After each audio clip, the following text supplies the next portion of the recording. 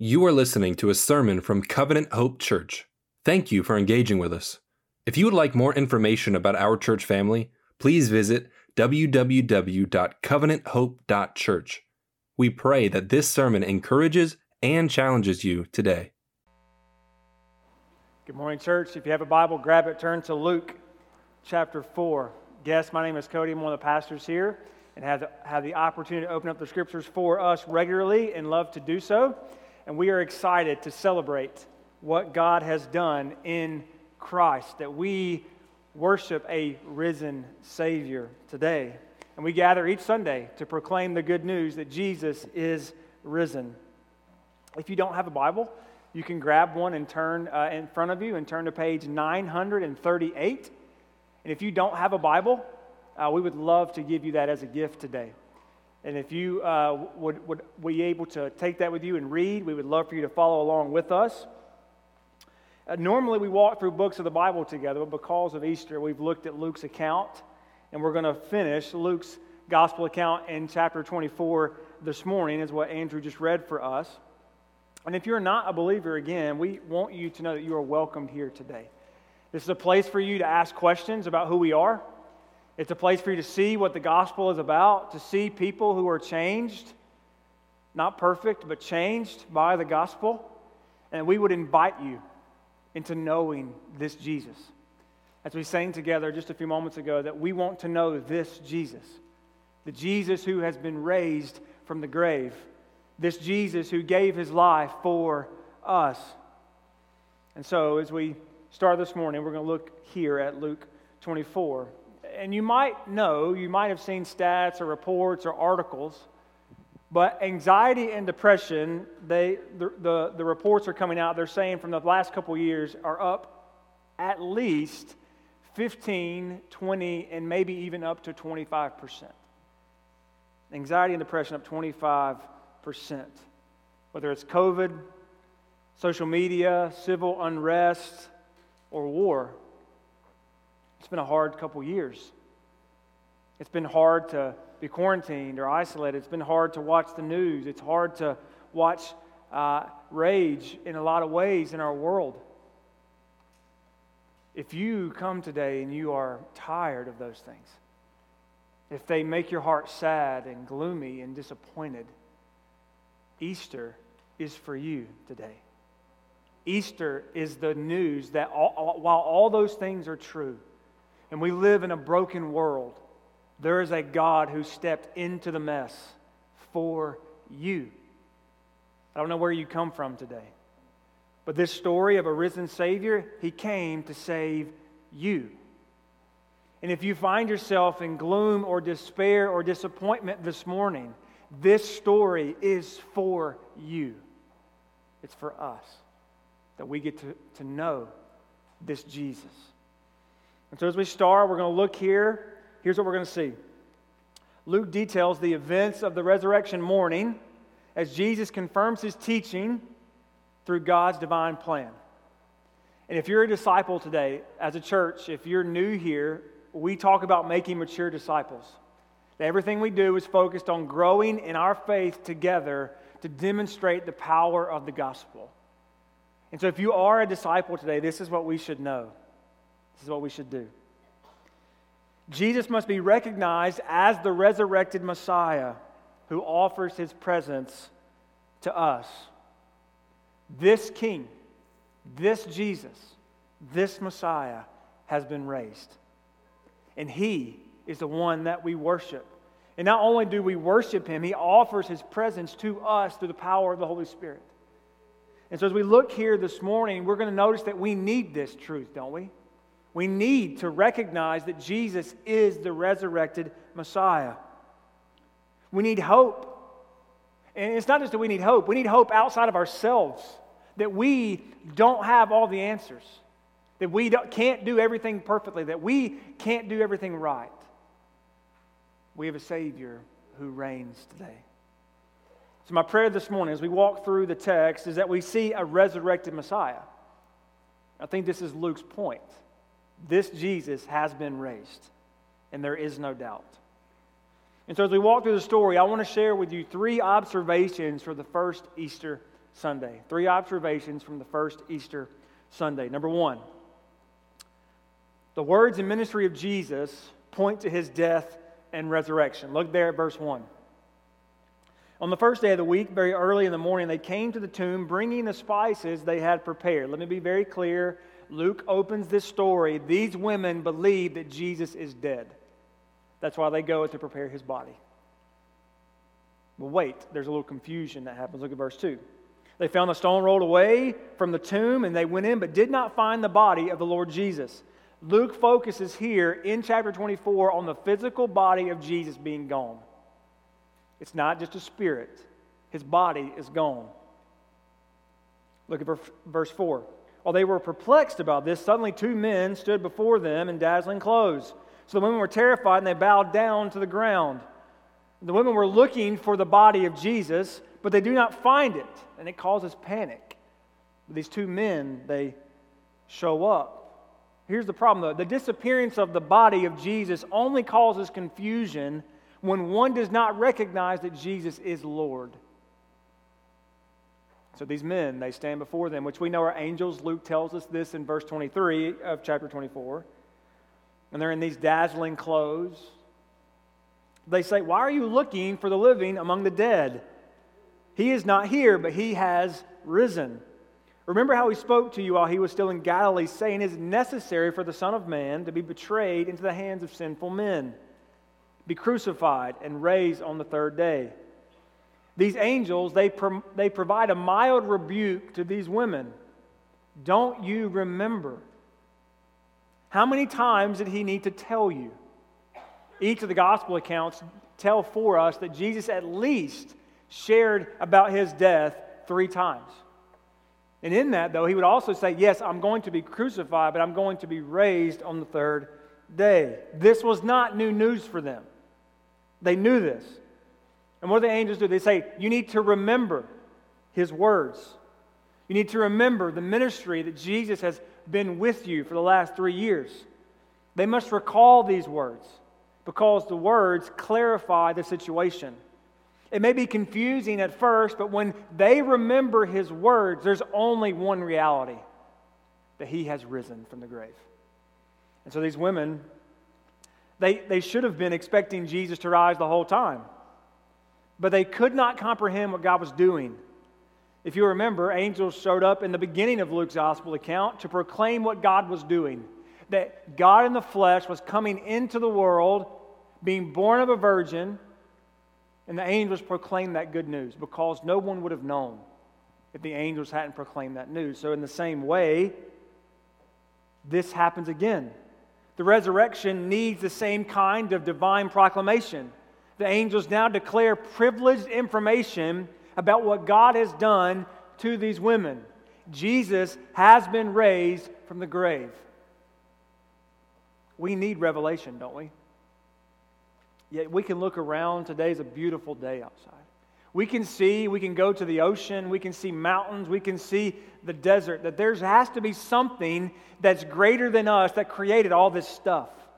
If we look out into the stars, we look and we see beautiful things, and we say something out there had to create this. But we need more than that, don't we? We need God to reveal his plan of redemption to us, or we would not know.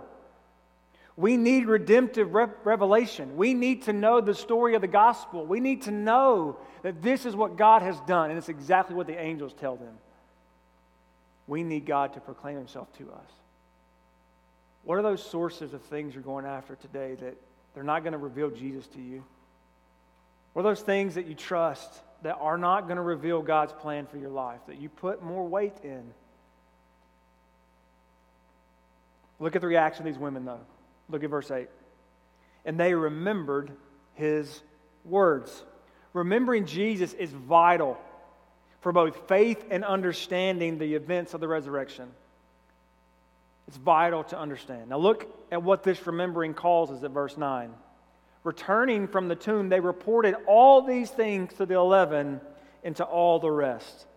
These women, they go back, they tell the disciples, and they become witnesses to the resurrection story by reporting everything that they've seen and remember. Right? these events cannot be forgotten.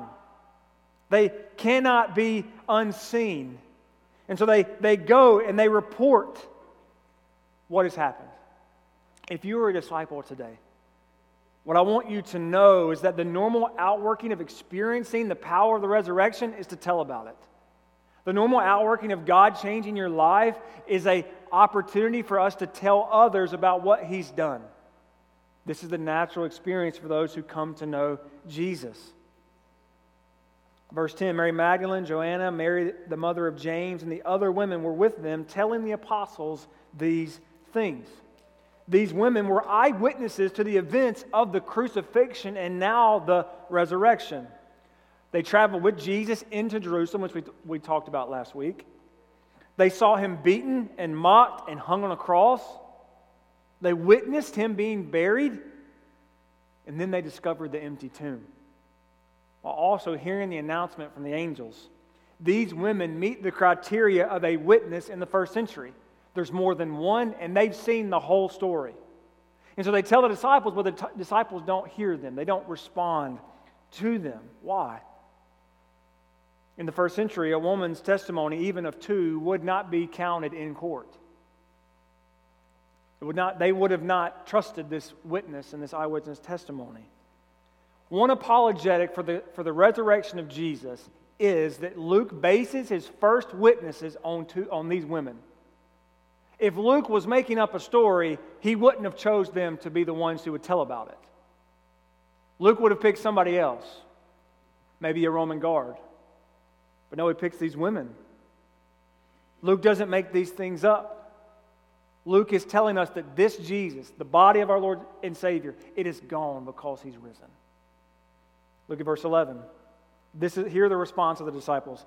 But these words seemed like nonsense to them, and they did not believe the women. This word for nonsense is this kind of babbling from being delirious, from being sick. They think these women are out of their minds, even though Jesus had told them. Even though Jesus had told them what was going to happen. Why do they think this is nonsense? Because they were not expecting Jesus to rise from the grave. So how did they overcome their skepticism? Look at verse 12. Peter, however, got up and ran to the tomb. When he stooped in to look, he saw only the linen cloths. Another thought for the resurrection is that if someone was going to steal His body, they wouldn't have unwrapped it and laid the cloth there. Also, the only thing that would be worth any money would be the cloth that He was laid in. So why would the cloth be there other than Jesus has been raised from the grave? So he went away amazed at what had happened. Peter is amazed, right, in a positive way, but he's still unsure of the situation. Peter does not respond negatively, but he does not respond in belief. Right, the proof of Jesus' resurrection comes only to those who have faith and know the words that He has spoken. Faith in Christ must come from trusting His word. And Peter did not remember yet. And the events of the resurrection do not come out of nowhere. Jesus has foretold His death. He has foretold what was going to happen. But they didn't trust Him. They were with Him for 3 years. They didn't trust Him. And to Peter, now though he's amazed at what's going to happen. Right? We've seen that the words of Jesus testify to His death and resurrection, showing that He's the true Messiah. Well, what's going to happen to these disciples? We're going to look at verse 13, and we're going to see the second observation this morning. The Old Testament Scriptures predict His death and resurrection. Look there at verse 13. Luke's going to transition to a different scene. Now the same day, two of them were walking on their way. Two of them would have been the disciples, some of the disciples, to a village called Emmaus, which was about 7 miles from Jerusalem. Right? These disciples could have been heading home. Maybe they said, hey, we don't know what to do. We're going to go back home. And so they're traveling to this village, and Luke also seems to place urgency around these events. Right? He says, on the same day. Exactly what had happened here just a few moments ago with these disciples, not much longer, this is what happens. Maybe that the disciples were in danger of falling apart. Who knows? They were hanging on by a thread. Verse 14, together they were discussing everything that had taken place. That is, they're trying to digest the events of Good Friday and even the testimony of the women. But there's confusion about the events of the resurrection again. Verse 15, while they were discussing and arguing, Jesus himself came near and began to walk along with them. Verse 16, but they were prevented from recognizing him. These men do not recognize Jesus. There's a little bit of divine work here that they were not able to, but there's also this idea that they, because they do not remember the words, they do not remember Christ and what he shared, but also they don't understand the Old Testament. And so they're not going to see him. Although he comes to them, he is exactly how he would have looked, and they do not recognize him. They will only recognize him when they understand the Scriptures. Verse 17, then he asked them, what is this dispute you're having with each other while you're walking?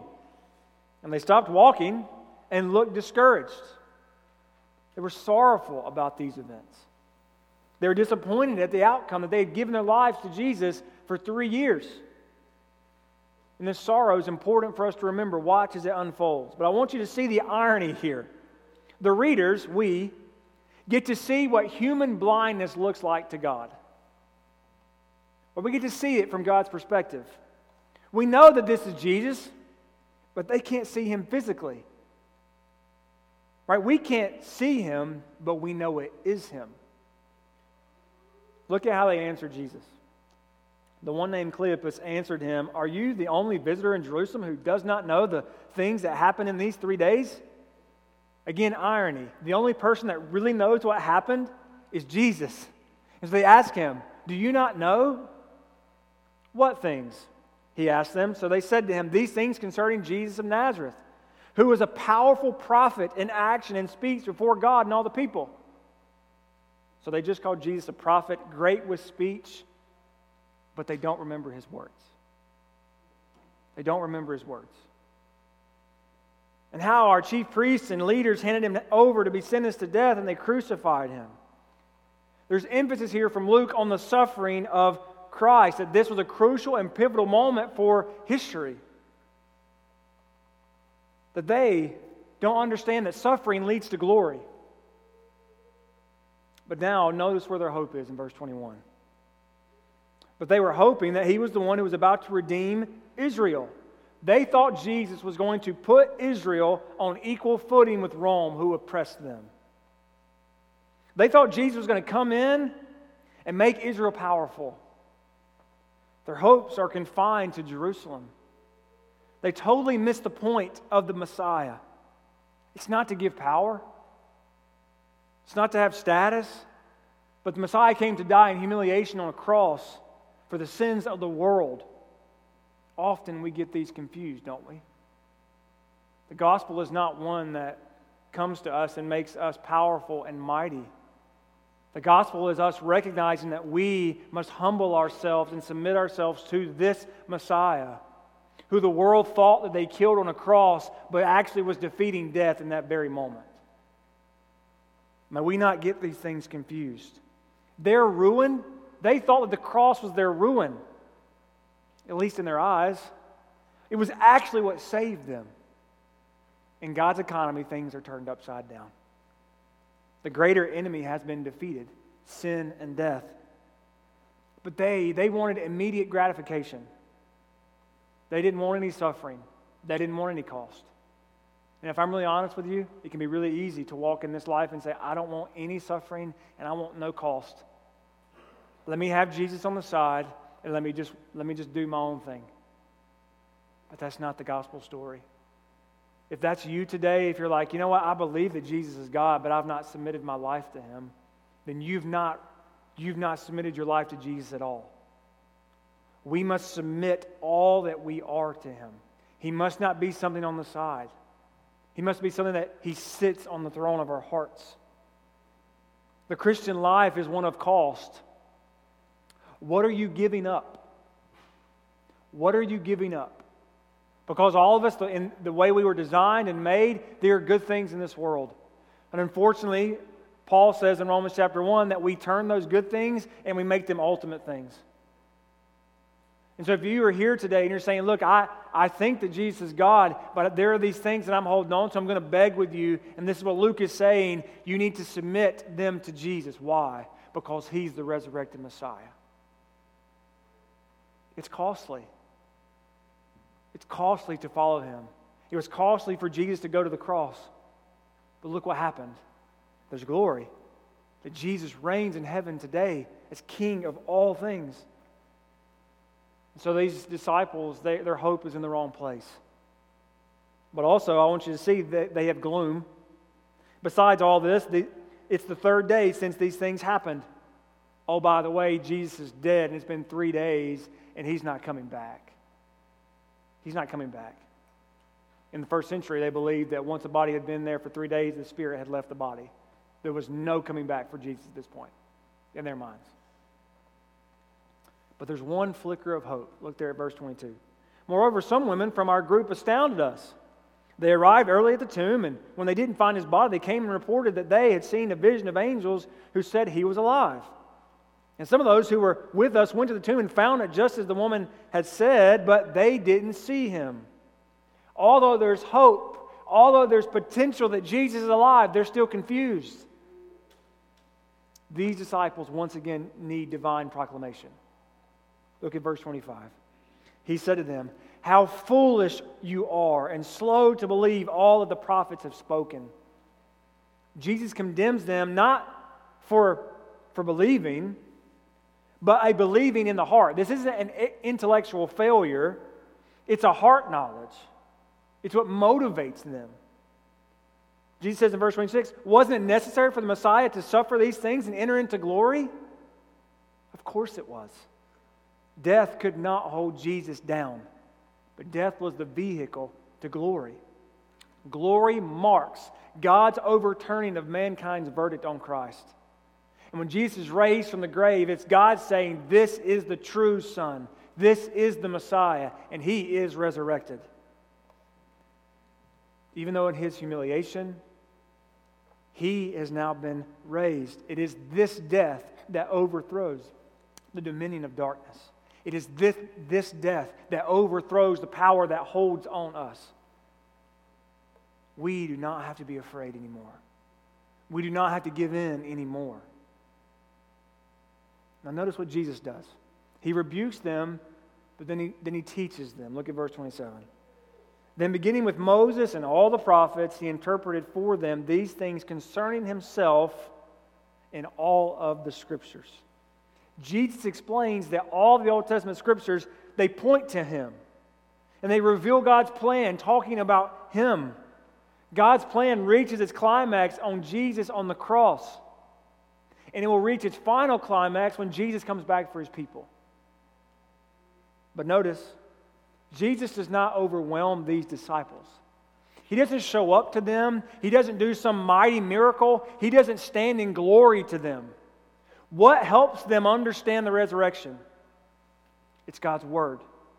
God's Word helps them understand what's happening. Instead of Him showing up and forcing some kind of faith on them and seeing that He's miraculous and glorified and in His deity, Jesus teaches the Bible to them. The confusion that needed to be cleared up is cleared up through teaching the Bible. I love to see this. I love to see that the Word of God Himself, Jesus Himself, teaches these men. Right, we know Luke tells us that since He was 12 years old, He was a good expositor of God's Word. Jesus has been a faithful expositor His whole life. One, because He's the living Word. And two, because He knows God's Word. This is why, church, that we preach books of the Bible to you. This is why that we hold this is God's Word, that we need to hear it and receive it and respond to it. This is the only thing that will change someone from darkness to light. The gospel message in the Scriptures for us. We believe that the Bible helps us grow.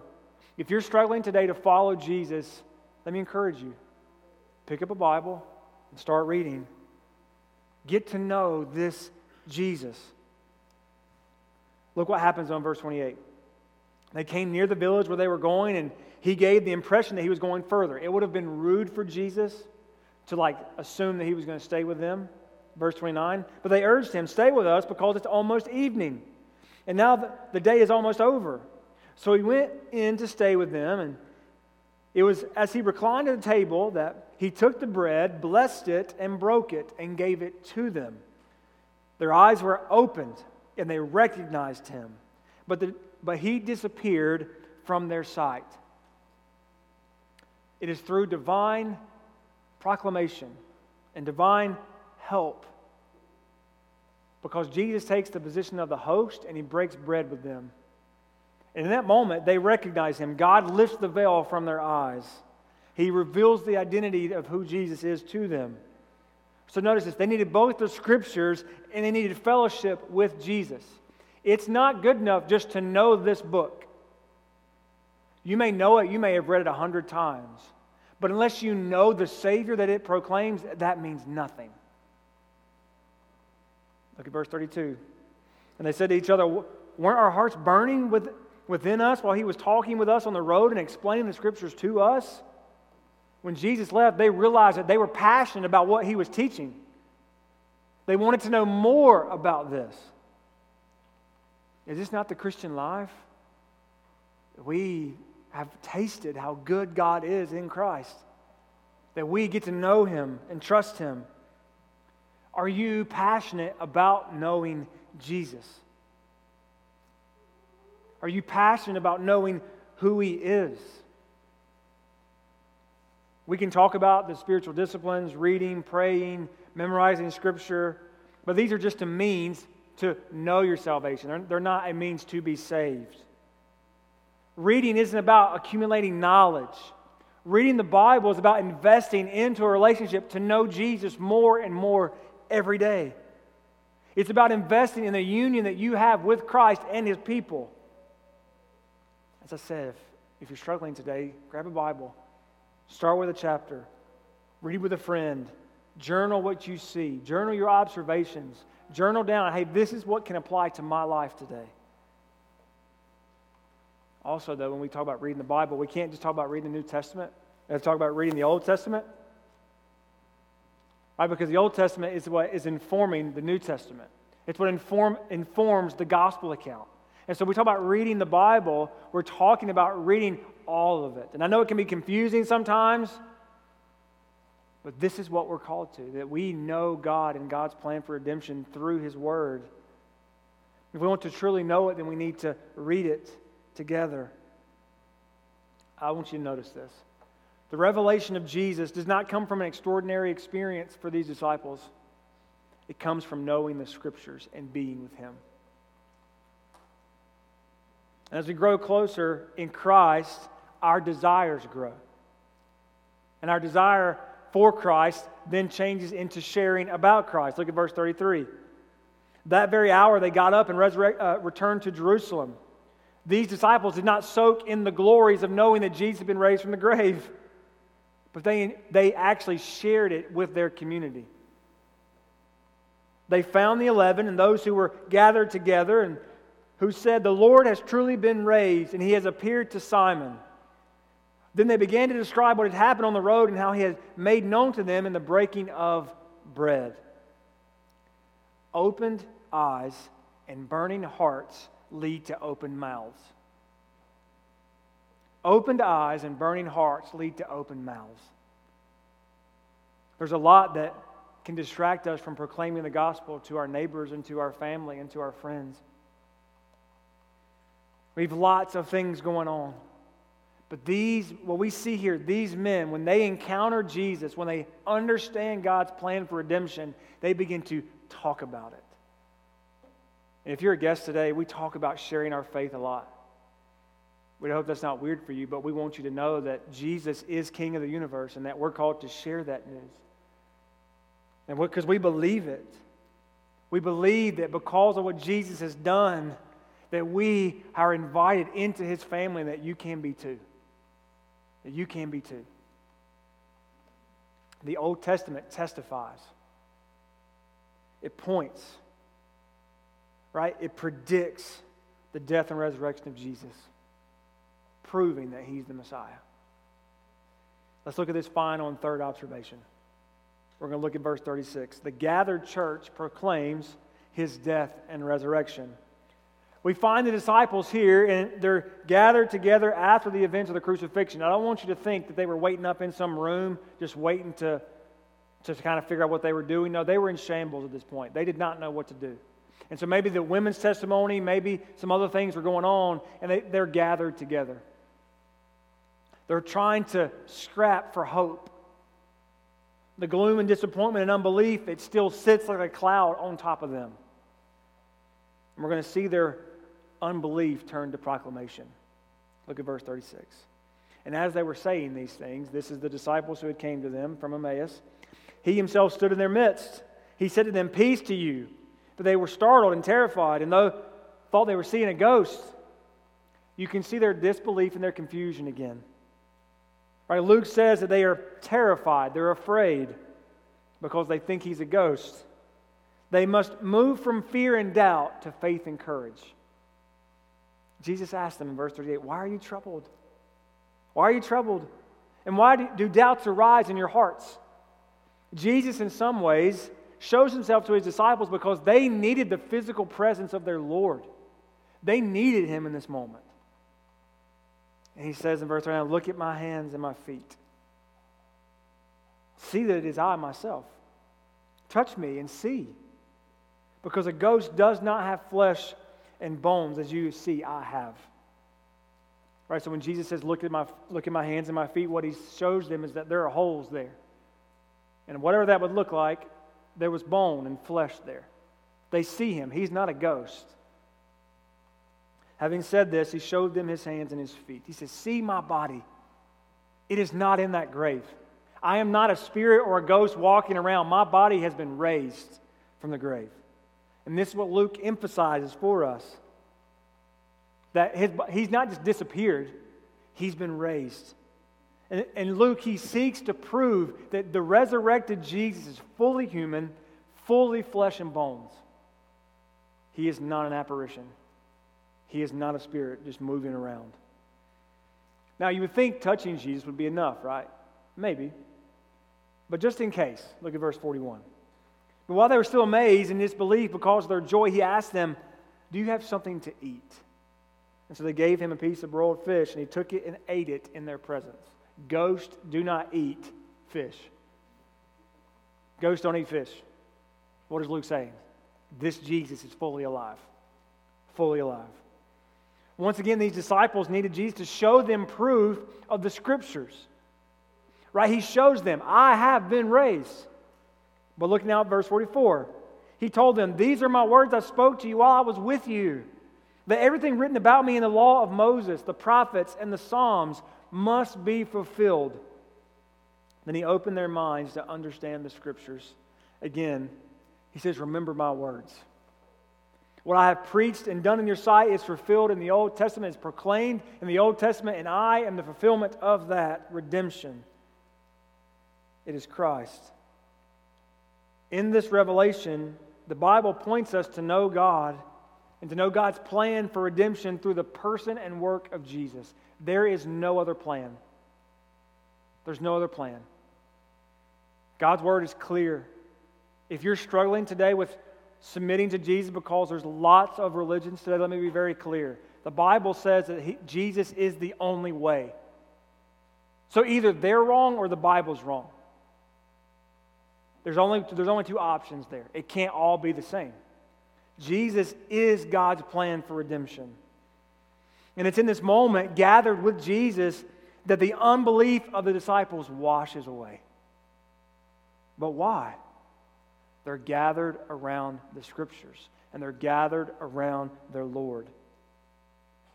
The presence of Jesus, I might dare say, is most felt in community.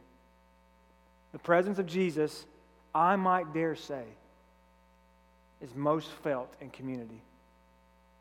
Individually, you can know all the answers, you can know all the information, you can memorize all the verses. But the gathered community of Jesus is where the experience is for us, where we get to know Jesus more. We get to know Jesus better. Are you carving out space to know Him in a church family? If you're a guest, again, we take church membership seriously because we believe that it is how we grow in Christ. And we want you to to plug into a place where you can give your life away for the sake of the kingdom, that you can be fully known by God and fully known by people who love you and care about you. This is what Jesus does. He spent 3 years with these people, and he says to them, this is what it means, that I've been raised, and now that you understand, this changes everything. Do you carve out space for this in your own life? Is it a priority? Right? In community, do you acknowledge your struggle with unbelief? Do you acknowledge the struggle to trust Christ over everything? Because at the end of the day, that's what happens when we sin. Is when we believe that this thing is more important or this thing is better for us than Jesus is. And we need the community around us to help us see that Jesus is greater. You cannot fight sin alone, and you cannot walk in this world alone. As I shared with you, the percentages of depression and anxiety are way up. I'm not a doctor or a scientist or a researcher, but I can probably tell you that isolation does not help that. We need each other to walk in this life, and this is where Jesus goes. He goes to the gathered community of Christ. But notice what happens here. Fulfilled prophecy leads to faithful proclamation. Look at verse 46. He also said to them, this is what is written. The Messiah will suffer and rise from the dead on the third day, and repentance for forgiveness of sins will be proclaimed in his name to all the nations, beginning at Jerusalem. You are witnesses of these things, and look, I am sending you what my Father has promised. And as for you, stay in the city until you are empowered from on high. I love this quote from Richard Dillon. He says this, only when the resurrected Christ demonstrated the fulfillment of prophecy in himself did puzzled Easter onlookers become prospective Easter witnesses. Only in Christ did puzzled Easter onlookers become faithful, prospective Easter witnesses. Jesus looks like he's dead, right? But they don't remember. But just like these women and just like the Emmaus disciples, this resurrection demands a response. It demands proclamation. Jesus now, with the disciples gathered as a whole, he shares with them the news of what his resurrection means. That you can be forgiven of your sin. That if you trust in Christ, everything, all of your sin can be washed away when you trust Jesus Christ. There may be someone in the room today who's saying, Jesus can't forgive me. And that's not true. If that's you today, let me tell you, Jesus loves you. And he died for you. That's what Luke says. To die, to give his life so that forgiveness can be proclaimed. You can know Jesus and you can have your sins washed away. Jesus offers this to you today. If you are not a follower of Christ, I beg you to consider his words today. For those of us who have accepted Christ as Lord and Savior, though, we received the Holy Spirit, the promise to empower us to live the way Christ has called us to. We move from being passive receivers to active champions of the gospel message. There's a thought here as we end today. Did you know that we can't 100% verify that Jesus' body was raised from the grave? We don't have 100%. Why? Because the body's not there and we don't know where it is, per se. Right? Jesus is not here physically with us today, so we don't have 100% evidence, do we? Right? Some say that this is enough to disprove the resurrection. You can't prove it, therefore it didn't exist. Didn't happen. But I don't think so. If we consider these disciples, I think we have a different observation. We cannot just have any old explanation of the disciples' response, though, right? If the disciples are the gathered community of God, and we know in the first century that they ended up giving their lives for the gospel message. Right? We cannot just have some easy explanation of why they did that. Right? We have to understand why. Why did they believe that Jesus was raised from the grave? Because that we can identify. That we can empirically and give evidence to. Why? Because all of them died. All of them were martyrs. So what's the deal? What's the difference? Jesus was Messiah. And it can't just be a possible explanation, right? It can't just be like, well, they just believed it, or that he appeared to them. That's not good enough. It's not good enough. It has to be an explanation that outweighs the power to overturn their disbelief. Right? It has to overturn their expectations, because Luke has said, these guys, they did not think that Jesus was rising from the dead. They were hopeless. What is powerful enough to accomplish this? What's powerful enough to change that they didn't believe Jesus was alive for them giving their lives for the gospel message? I'm convinced that it's nothing short of the resurrection itself. That Jesus is alive. The only thing that could overturn their gloom and despair and disappointment and unbelief was that the resurrected Jesus stood before them. That's the only explanation. Yes, we can go and look in Israel. We can go try to find a tomb. It doesn't matter. What we have is a testimony of people who gave their lives because they met the resurrected Messiah. It's the only thing that makes sense. There were many Messiahs during that time who were killed and their disciples dispersed. But these disciples, they gave everything for Christ. It shows us that this resurrected Messiah is real and he's true and he reigns today. Encountering the resurrected Messiah is intended to create a witness to what has happened, to the resurrection. Those who recognize Jesus as the resurrected Messiah become his witnesses because they've experienced something so great that they've been brought from death to life. And that's the difference. What about you? What about you today? His witness to the world are so good because they have his presence. Do you know Jesus? Do you remember his words? Do you see who he is in the gospel accounts? Do you see how the Bible has testified to him? Have you experienced Christ in the church in ways that you can't even explain because he loves you? Or do you need to know that this Jesus has been raised today? I don't want to leave here today without offering you an opportunity to trust this Jesus. This is why we're here, that we may know him and trust him and give our lives to him. And it's this Jesus who showed up 2,000 years ago to the fishermen that he made disciples and to the women that was with him and to those, we know that there's over 500 that he appeared to. Why? Because he offers forgiveness in sins and a relationship with God. I ask you today to consider that. Will you pray with me? God, we need you to help us. As Luke has shared, we need the resurrection story to tell us about the beauty and the glory of our risen Messiah. We need you, Lord, to help us know the truth that Jesus has been raised. God, we're so thankful that we have a Messiah that is not dead. We don't have a prophet who is dead. We don't have witnesses who are dead.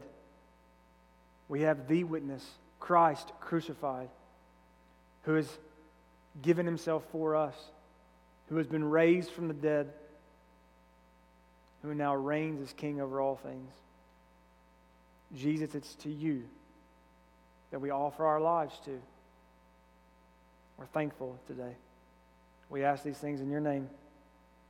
Amen.